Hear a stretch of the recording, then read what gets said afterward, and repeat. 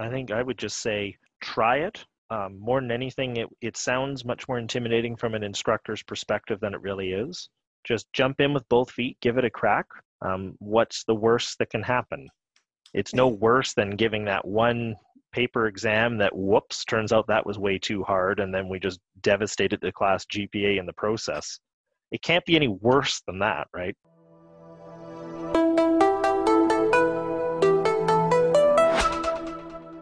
Hi, Teaching Plus listeners. This is Ellen Watson, an educational developer at the Center for Teaching and Learning. And I'm joined here today by Dr. Brian Rempel. Hi there, Brian Rempel. I'm an associate professor teaching chemistry at the Augustana campus. We're also joined by Dr. Shauna Wilton. Hi, I'm Shauna. I'm an associate professor of political studies at Augustana. And Dr. Ingrid Urberg. Hi, I'm Ingrid, and I teach Scandinavian Studies on the Augustana campus. And the three of you are joining me today. We're going to talk about oral exams in your classes. I know with the pandemic and everyone moving to online teaching that this is going to be more and more of a viable option for instructors, or at least that's my hope. So what brought you to wanting to use oral exams in your classes? I was teaching a gender and politics course. It's a third-year seminar. And the first time I did it, I was actually having some vision issues. And so reading written exams and essays was really difficult. And I decided to try this out as an alternative to make my marking a bit easier for me. And then I liked it. The students overall liked it. So then I continued to do it other times. I've actually used oral exams throughout my teaching career, and I've been teaching Norwegian language and Scandinavian literature and culture for over 30 years, but it's very standard in the cultural context I'm acquainted with. So for me, it was a very natural fit. So I have used them throughout my teaching career in language classes, but I'm starting to use them in the literature and culture classes as well.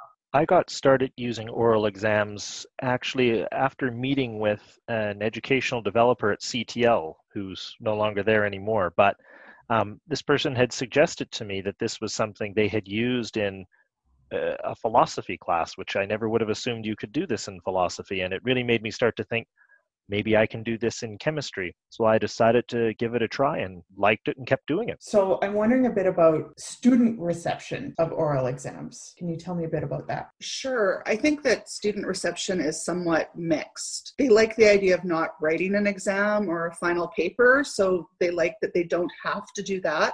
But I've also found, and I think Brian has shared this experience, that students are very, very anxious about doing an oral exam the first time. They really don't know what to expect. They're worried about how to prepare for it. And so I think there's different strategies you can use to deal with that anxiety. One thing I did was I gave them the questions in advance so they could prepare for them. Student anxiety is usually super high before, when it's all an unknown and it's brand new, because most undergraduates have never done an oral exam of any sort. Student response when they've completed it, in my experience, is reasonably positive. I've had direct comments from students saying things like, I quote, "That was nowhere near as bad as I thought it would be," end quote. In terms of language classes, they're used to speaking a lot. So I think that is helpful to them. So it's a comfortable, familiar situation.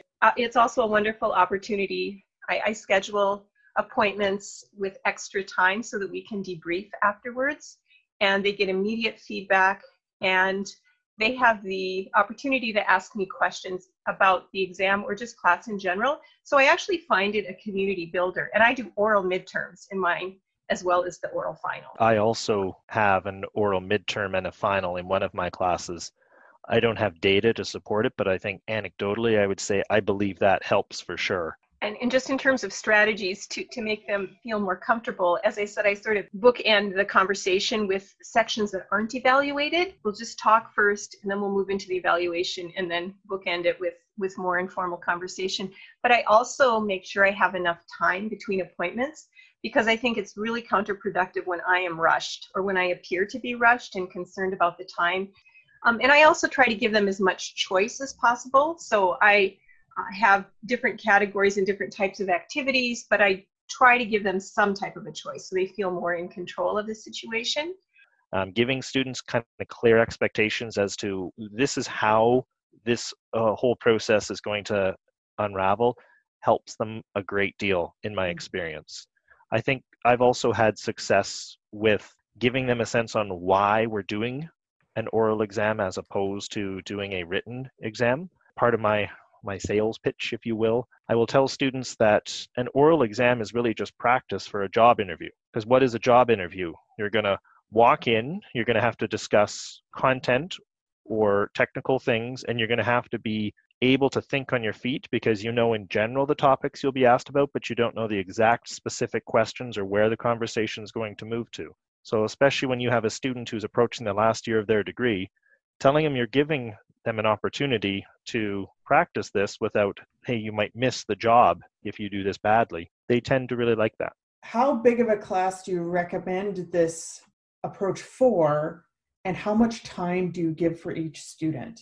If you're teaching a very large, more than 100 student class, I don't see how this would be something that you could efficiently make work in your class. That's my own opinion. I would say I have used this with classes of somewhere around 20. And in my own experience, my gut tells me that it's more efficient, even at that level, which sounds counterintuitive. But if you think about the amount of time you have to spend preparing an exam, and then sitting in the gym for 3 hours watching everyone write, and then you have to take all that time afterwards to grade them. As was alluded to earlier, during the oral exam, you give them that feedback right away, and before they leave, they have their grade. And other than typing a number into my spreadsheet, that's it. That's it for my evaluation. My classes were small. They were more a senior seminar, and I scheduled them every half hour. It didn't take half hour, but it gave me some time between them to take a break if I needed to, because it does get pretty intense. And again, like Ingrid said, I didn't want to be rushed. I didn't want to be running late and further stressing the students out or anything like that. I was thinking though about how you could do it with larger classes. And I think that if you have clear questions that have clear answers and a clear rubric, and you have teaching assistants, for example, I think teaching assistants could administer this too in a much larger class. And if you're doing it so that it's 10 to 15 minutes for each student, that's probably not longer than you would take to mark a written exam, unless of course it was just a Scantron or something like that. So the time commitment's different, but it's not necessarily that much more. I guess one other thing that I did was, so this was a course where we had a lot of different readings that we did every week, and it was very discussion based. So before we went into the final oral exam, I got the class to identify what they thought were key themes, key questions, key concepts. And then I used what they had come up with to develop. There were 6 questions on the exam. They had those in advance, and then they had to choose 5 to answer when they came in to meet me. So they could choose whichever one they just didn't feel comfortable with. They could drop that one. And that seemed to help them as well. I feel like they had more control over the process, and also to be prepared and reduce anxiety. Something that I would be curious about, and I know I've had issues with this when I've run any type of oral exam or oral project, is how do you maintain consistency across your students and across your sections? So, how do you make the claim that an A in an oral exam is worth the same as an A in a paper exam? I had the rubric, and so I was looking for certain evidence of certain key skills that they were demonstrating. And I also had written down points like they should really mention this particular author when they're talking about this. And then I also wrote down, I sort of had a check marks for every time that they were prompted. And that would sort of lower their mark in that sense. If they did appeal it, that could be challenging as well, especially if you're not recording it or something like that. In the literature, they talk about the idea that you should record these things. One thing I will say in the pandemic era is that recording these when you're doing these over video chat is easier than it is doing it in a face-to-face format. The literature says that this is something that's actually very much appreciated by students, that ability to have grounds for an appeal. I guess I would add too that when we're talking about something like an essay-based final exam question, I think that the same concerns about fairness and equity and how we grade them could be raised for the written format or for the oral format. With the experience we have, we read an essay and we sort of know that this is a B or this is an A, and then we have a rubric or something that has helped us to define that for the student, how they got there. And so I don't think that differs that much between the oral and written formats.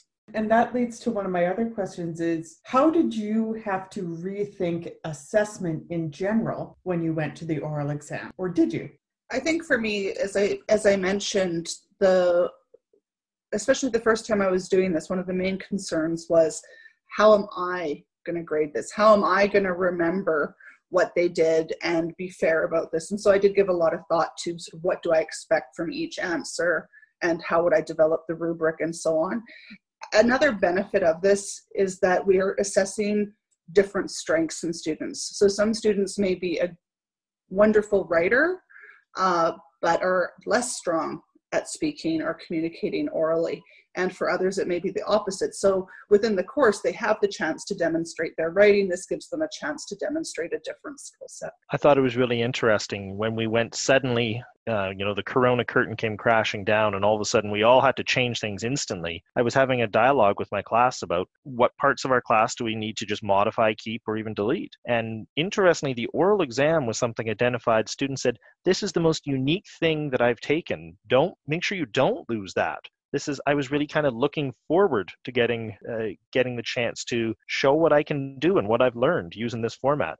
I was really blown away by that, to be perfectly honest. I thought it was a really cool moment. I was just going to say, as we're moving online for at least the fall term, this is one way to develop that relationship with your students as well, which is something that a lot of us are concerned about. How do we do that online? And also one way to ensure integrity of the exams and to be able to really assess a deeper level of thinking that you might not be able to witness in class in the same way anymore. Now, unlike Brian and probably Shauna, I give oral exams and a written exam for the final. For the oral midterm, it's just the oral. For the final, I give different percentages to the oral and the written. But this year with going online, the oral was worth much more and it worked just fine. It took longer, but I was quite satisfied with student response. And of course, we did it online, but they were used to talking to me. And I think next year, as we continue to be online, I am going to do orals in my other courses as well. Because I think when there are concerns also for online written work and monitoring things, if it's not open book, I think the oral really allows you to see where they're at. And I think there are some challenges with evaluating and sometimes with monitoring what people are doing when they're writing. But with the oral, it's right there. So I think it actually alleviates some concerns that people are encountering with exams online. Yeah, I could not agree more there. As somebody who fields a lot of questions about maintaining academic integrity with exams, people are concerned about their questions getting out. People are concerned about students accessing other materials or other students, and what are ways that they can prevent these things from happening. An oral exam is a perfect way to prevent that. One thing I've always found, a phrase that I find helpful to use with students, is I tell them no matter what, it feels hard. You should expect it'll feel hard, because if they don't know very much, then the simple questions feel very hard to them. And if a student is just knocking it out of the park and they know everything, I tend to ask them harder and harder questions to see what's the limit of their knowledge. And so I had one year where a student said, wow, that felt incredibly hard. I was like, yeah, that's what I would ask a PhD student.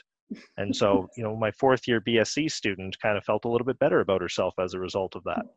So when you can kind of communicate with students, like, no matter what, it feels hard, because if you know it all, I'm going to ask you something different, it can help reassure them. So I tell them in the middle of the exam, not how are they doing, but instead just, it's going to always feel hard, remember, and you can kind of call back to something you've hopefully used in the past before. And it really is much more individual, because you're talking about responding to the students, and both it can be their style, but also their level of knowledge. And so, our job also is not to intimidate or to make people feel badly, but assess them and figure out where they're at. But I think that's a good point, Brian, because we're responding to each individual. So it's a lot more interesting in a way for us to give an exam when we're doing this than the mass writing of an exam. I think too that I know at the end of term I get really tired of reading things and grading them, and so does take a significant amount of time, but it's at least change. It's something different for us as well. Good point.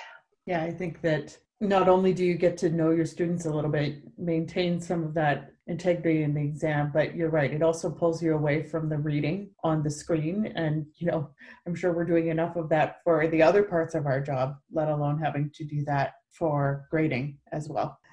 So some of the things that I've heard throughout the conversation is that this is a good way to maintain academic integrity. It gives students a real world experience when they're going out to actually do, in the workforce or interviews.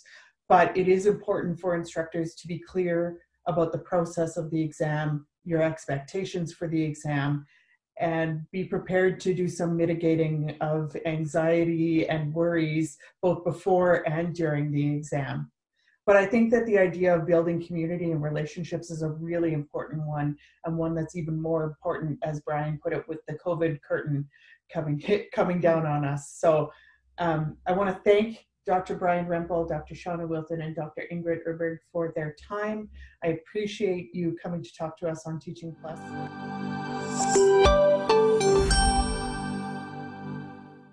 Thank you for listening to Teaching Plus. This Teaching Plus podcast is created by the University of Alberta Centre for Teaching and Learning team.